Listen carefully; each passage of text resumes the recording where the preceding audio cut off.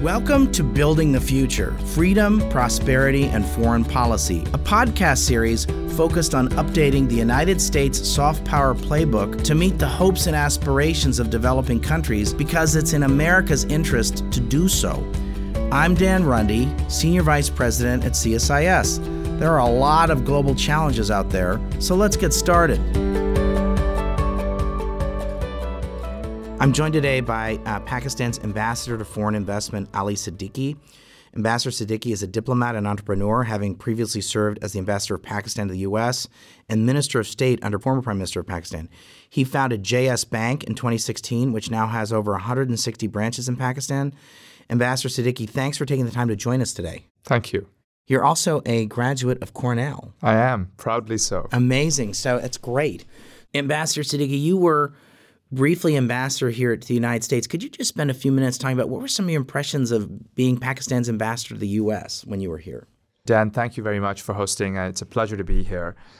In terms of being Pakistan's ambassador, I would say it's one of the more difficult relationships to manage, only because over the last 2 decades, that relationship went from being very close in a number of facets, whether that's business, education, cooperation, cultural cooperation, and security, to just being security focused. So my impressions were that one, that relationship had become unidimensional, and we had to break away from that, but also address the underlying causes of that unidimensionality, and we think we did that. And then two, I think Washington's a busy place, and the administration has lots on its plate. Foreign policy is a small minority of its agenda. The vast majority of the agenda is domestic issues.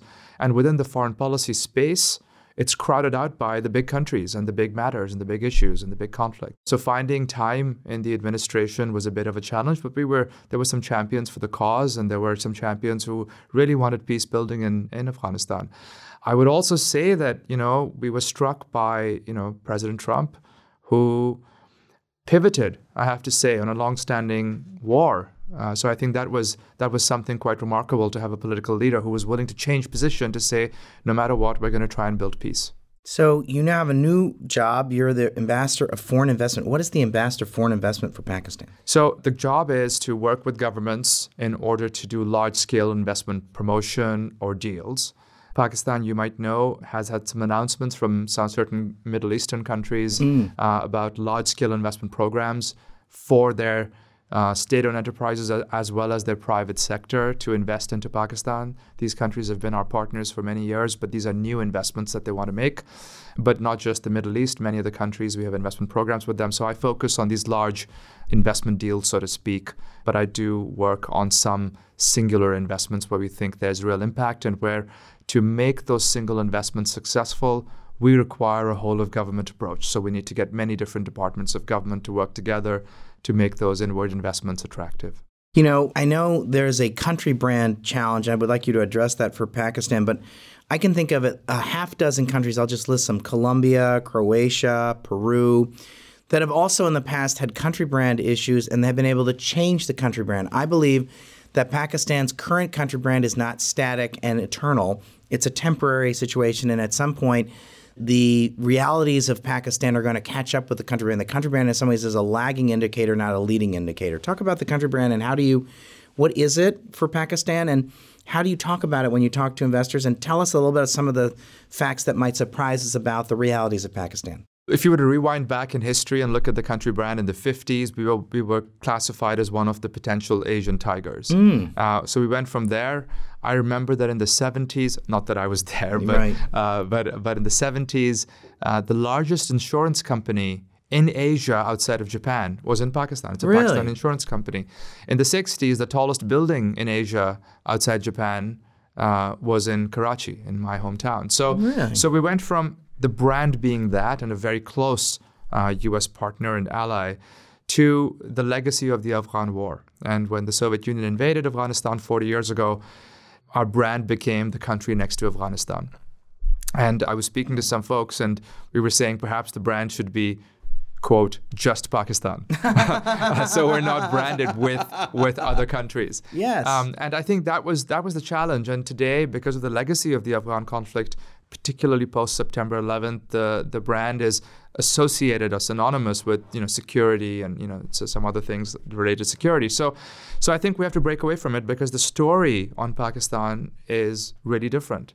We are a country that has culture and music and art and an ancient civilization and literature and business and opportunities.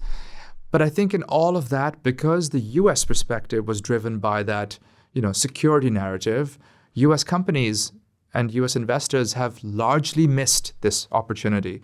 They have participated, but only the largest ones have. If you were to look at our telecom sector, there are 4 companies in the mobile phone sector. Pakistan is surprising in that all 4 companies that comprise the entire telecommunications network for wireless are foreign managed. I would think you would be hard-pressed. Imagine if you came to the U.S. and Sprint, T-Mobile, and AT&T were not these 3 companies. It was Telefonica, Telenor, and somebody else. Correct. So that's what Pakistan is. We're open, but those 4 companies are Etisalat of the UAE, China Mobile, Telenor of Norway, and VEON, which is Russian-owned, the old Orascom. And those 4 companies comprise the entire telecommunications network of the 6th largest country in the world, and we don't feel that strategically that's a bad decision. In fact, our consumers are better off because we have the lowest call rates in the world because of this competition.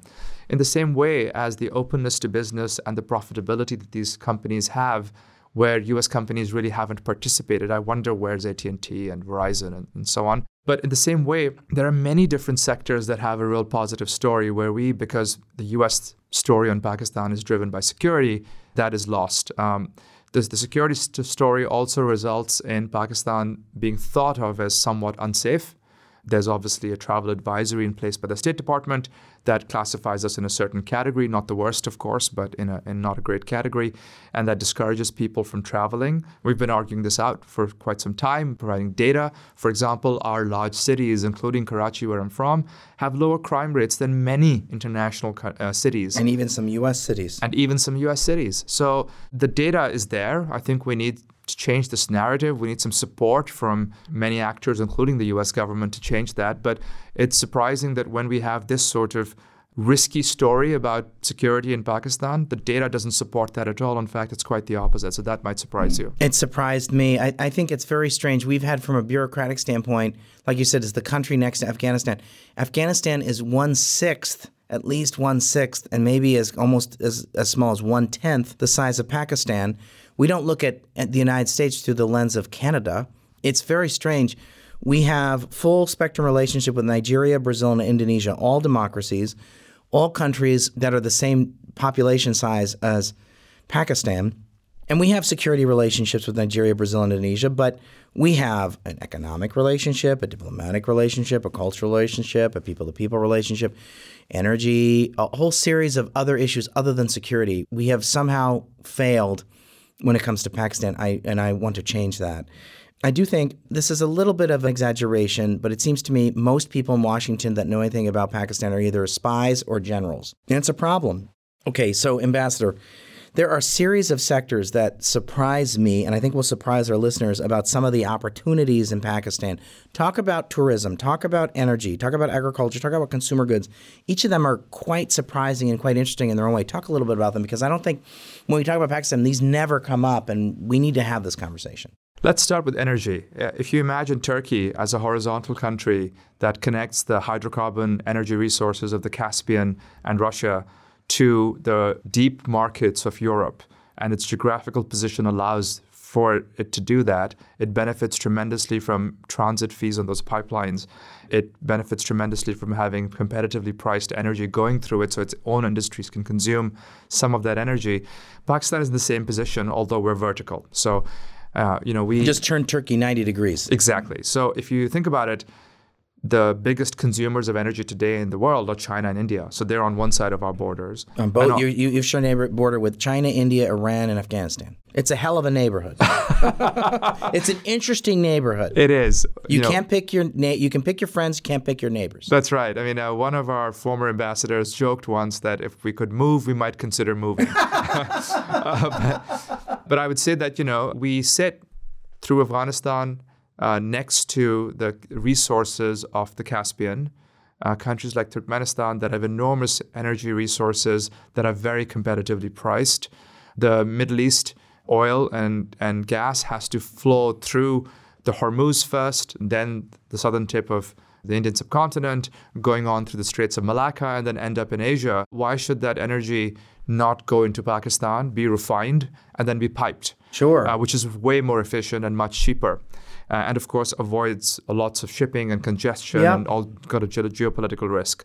There are pipelines today planned and one nearly financed from Turkmenistan through Afghanistan and Pakistan and possibly into India. The famous TAPI. Absolutely, the famous TAPI. There's also an electricity corridor that is now being considered and a fiber optic corridor alongside TAPI.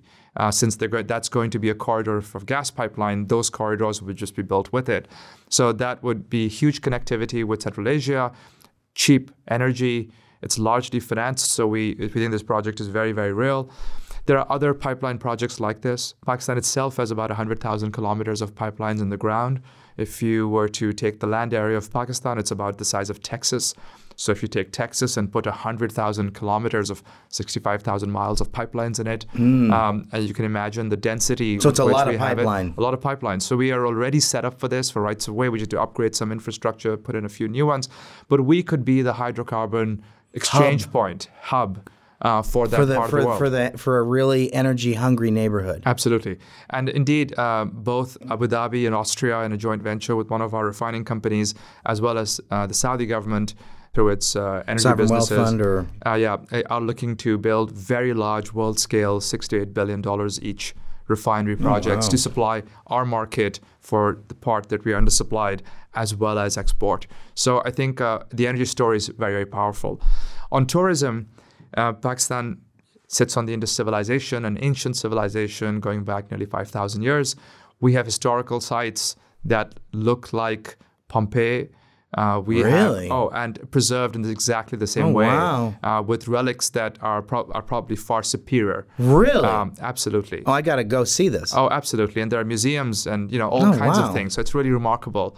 The city that I'm referring to is called Mohenjo-daro. There are others called Harappa, etc., Taxila. So there's a whole civilization. Then there was the Buddhist civilization with some of the greatest monuments there. The Sikh religion, the holiest shrines happen to be in Pakistan. And you would know that we opened up one of those shrines that straddles our border with India and Kartarpur recently.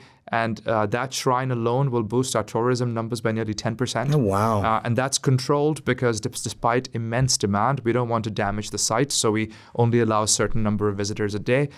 If you look at this history, the Mughal Empire, the architecture, the palaces, the castles, the skiing in the northern areas, the resorts and the castles in the northern areas. So we have a lot to offer in tourism terms, but it's just not as well developed as it should have been. And it's not as well marketed. So we are embarking on a big effort to market it properly, from heli-skiing in the north all the way to the palaces and other tourist sites. So and lots of new development around that. So the tourism story is a great one. And if we are able to change the narrative to be non-security focused, to have the data that is actually not an unsafe place, or indeed no different from many emerging markets countries that are huge tourist destinations like many countries in Latin America, then tourism will be a huge opportunity in Pakistan. Agriculture. Pakistan, as you know, has about 220 million people. For most of our agricultural practices, they're archaic. We still use flood irrigation in many parts of the country, but you can feed your whole population. So we managed to feed our entire population. You're food secure. We're food secure, and yet we are a major exporter of rice, wheat, some corn products. And in cotton, we used to have a surplus, but our downstream manufacturing has grown, so we're on a net basis an importer of cotton, but we are still the world's third or fourth largest producer of cotton. We actually import an enormous quantity of American cotton, process that into Thank you very goods. much. It's welcome, and we're actually looking to grow that dramatically. But Ambassador Siddiqui, I mean, I've seen statistics that say that you're at about like a third of your potential as an agriculture power. That's right. So our yields per acre or hectare are low because of our old farming practices. In pockets of excellence where we have had technology and capital, that's changed dramatically. So one great example is the corn industry. An American company called Corn Products that you would know now called Ingredion from Chicago, they got involved in our corn industry and they have dramatically transformed that industry. They've boosted yields per acre dramatically. They take out value-added goods from value-added products from corn, such as starch, etc. And they make an enormous amount of money. They've been doing this for about 20 years.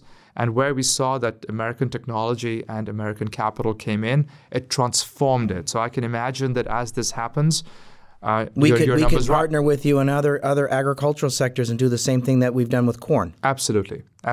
There's so many things we could talk about, Ambassador. I know your time is limited, but one of the elephants in the room is Pakistan's relationship with China. Could you talk a little bit about it? I do think what I've said here in Washington is that the deeper partnership with China in the last 6 years should be a wake-up call for the United States. China sees Pakistan as an opportunity. Why don't we should see Pakistan as an opportunity? That's been my message. Yeah. So talk a little bit about the relationship with China. So I think yesterday the Chinese embassy here in Washington was celebrating 40 years of relationship with the U.S., and you would know as well as I do that that relationship was brokered by Pakistan. So we were part of that thaw in that relationship, and today we find ourselves caught in the middle of this great power competition. And that's unfortunate because Pakistan's relationship with China, while very close, does not mean that in any way the U.S. is excluded or the U.S. is not welcome. In fact, if anything, our relationship with the U.S. is older and closer historically. I think CPEC, the China-Pakistan Economic Corridor, in the last 6 years, it's been a big investment program, as you know, part of Belt and Road. And that program is somewhat misunderstood around the world, and perhaps we need to do a better job as Pakistan to market the facts. And the facts are that, most of the data on CPEC is public. The vast majority of CPEC is power plants. That data is on the website of our power regulator. It's completely transparent. And what's the web regulator's name? Someone wants to go look it up. Sure, it's NEPRA, the National Electric Power Regulatory Authority. So if they look up for any PRA, Pakistan, it'll show up. And every tariff award of every power plant, every loan, every term is on there. In fact, you might be surprised to know that even though those projects are backed by China and funded through Chinese export credit guarantees, in certain cases, we're using Chinese money. China has permitted us to buy GE machinery. Really? Because those turbines from GE are more efficient, that we were able to make a convincing argument. It's amazing. I think you would be hard-pressed to find a country in the world whose Exim Bank has funded financing American goods. Someone else's goods. Yeah, it's wild. So that has happened, although it's small, but that has happened, and that's quite unique. And I think the CPEC program is transparent. But CPEC does not mean a monopoly by one country on our infrastructure. In parallel to CPEC, in the last 6 years, if CPEC is 11,000 megawatts or so of power, we've built 8,000 megawatts by our government, mostly GE and U.S. machinery. 3/4 of that is U.S. machinery, funded outside of China, funded by our government and other funding partners. But the U.S. has significant market share in our infrastructure play. It's just lost because in terms of narrative, because the story is about China, not a story about infrastructure in Pakistan. And companies like GE, companies like Exxon, they're benefiting from the infrastructure development. On Exxon, I may mention that a few weeks ago, we authorized our third and fourth liquefied natural gas receiving terminals. One of those projects has Exxon as a partner. The last one has Mitsubishi as the developer. That's great. So American companies have a real opportunity.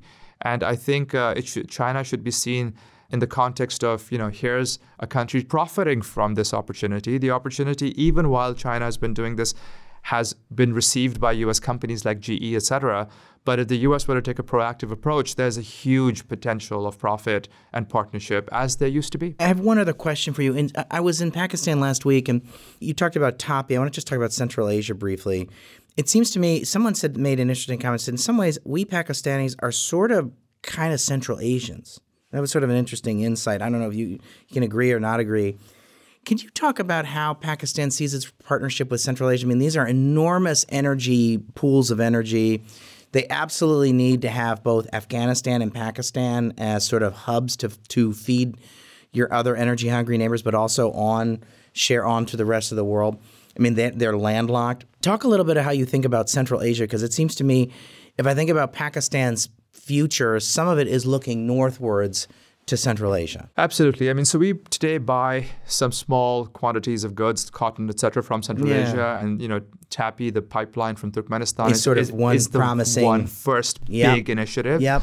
But the trade should be two-way. Our goods are competitive in those markets. And I think post-peace in Afghanistan, we will have a corridor to take our goods up. I also think that there are other projects of infrastructure. CARIC, which is... Is electricity? CARIC is the Regional Road Connectivity Program from the Asian Development Bank, which will connect these countries to Pakistan to other countries in the market. So I think because they're landlocked, there's a connectivity problem. And because there was conflict in Afghanistan or is conflict in Afghanistan, hopefully soon it will reach a peace. But because of that, it was disconnected. But all that is changing very rapidly. The pieces on the chessboard are moving, and I think going north is a huge opportunity for us and for those countries to get access to our ports. Just your parting thoughts, 1 minute. What's your message to American business? I think U.S. companies have to think about who the global companies are that are doing business in Pakistan. If they look at the telecom sector, and in that sector, there are 4 global foreign companies, but none of them are American companies, when American companies are the largest in the world. And we're leaving opportunity on the table. They're missing out. So I think that's my message, to take Pakistan seriously, to take a consuming market of 220 million people who, despite going through financial difficulty and IMF program, are checking out 2% growth. Now, 2% and has a large middle class. Absolutely, a growing middle class. And 2% growth is not a great result for an emerging market country. We need 6, 7, 8%. But it is still growth while going through an IMF program. So that tells you something about the resilience of the economy. And indeed, our indicators are up in the last couple of months, from home remittances from overseas to export numbers, because we have taken some good fiscally conservative decisions. So they're starting to bear fruit. So I think it's a great time. There is peace building in the region, and U.S. companies need to take a serious look. I am convinced that once they come and interface with us, they will see profits for themselves. Ambassador, thanks for being with us. Thank you, Dan. It's a privilege. If you enjoyed this podcast, check out our larger suite of CSIS podcasts, from Into Africa, The Asia Chessboard, China Power, AIDS 2020, The Trade Guys, Smart Women, Smart Power, and more. You can listen to them all on major streaming platforms like iTunes and Spotify. Visit csis.org/podcasts to see our full catalog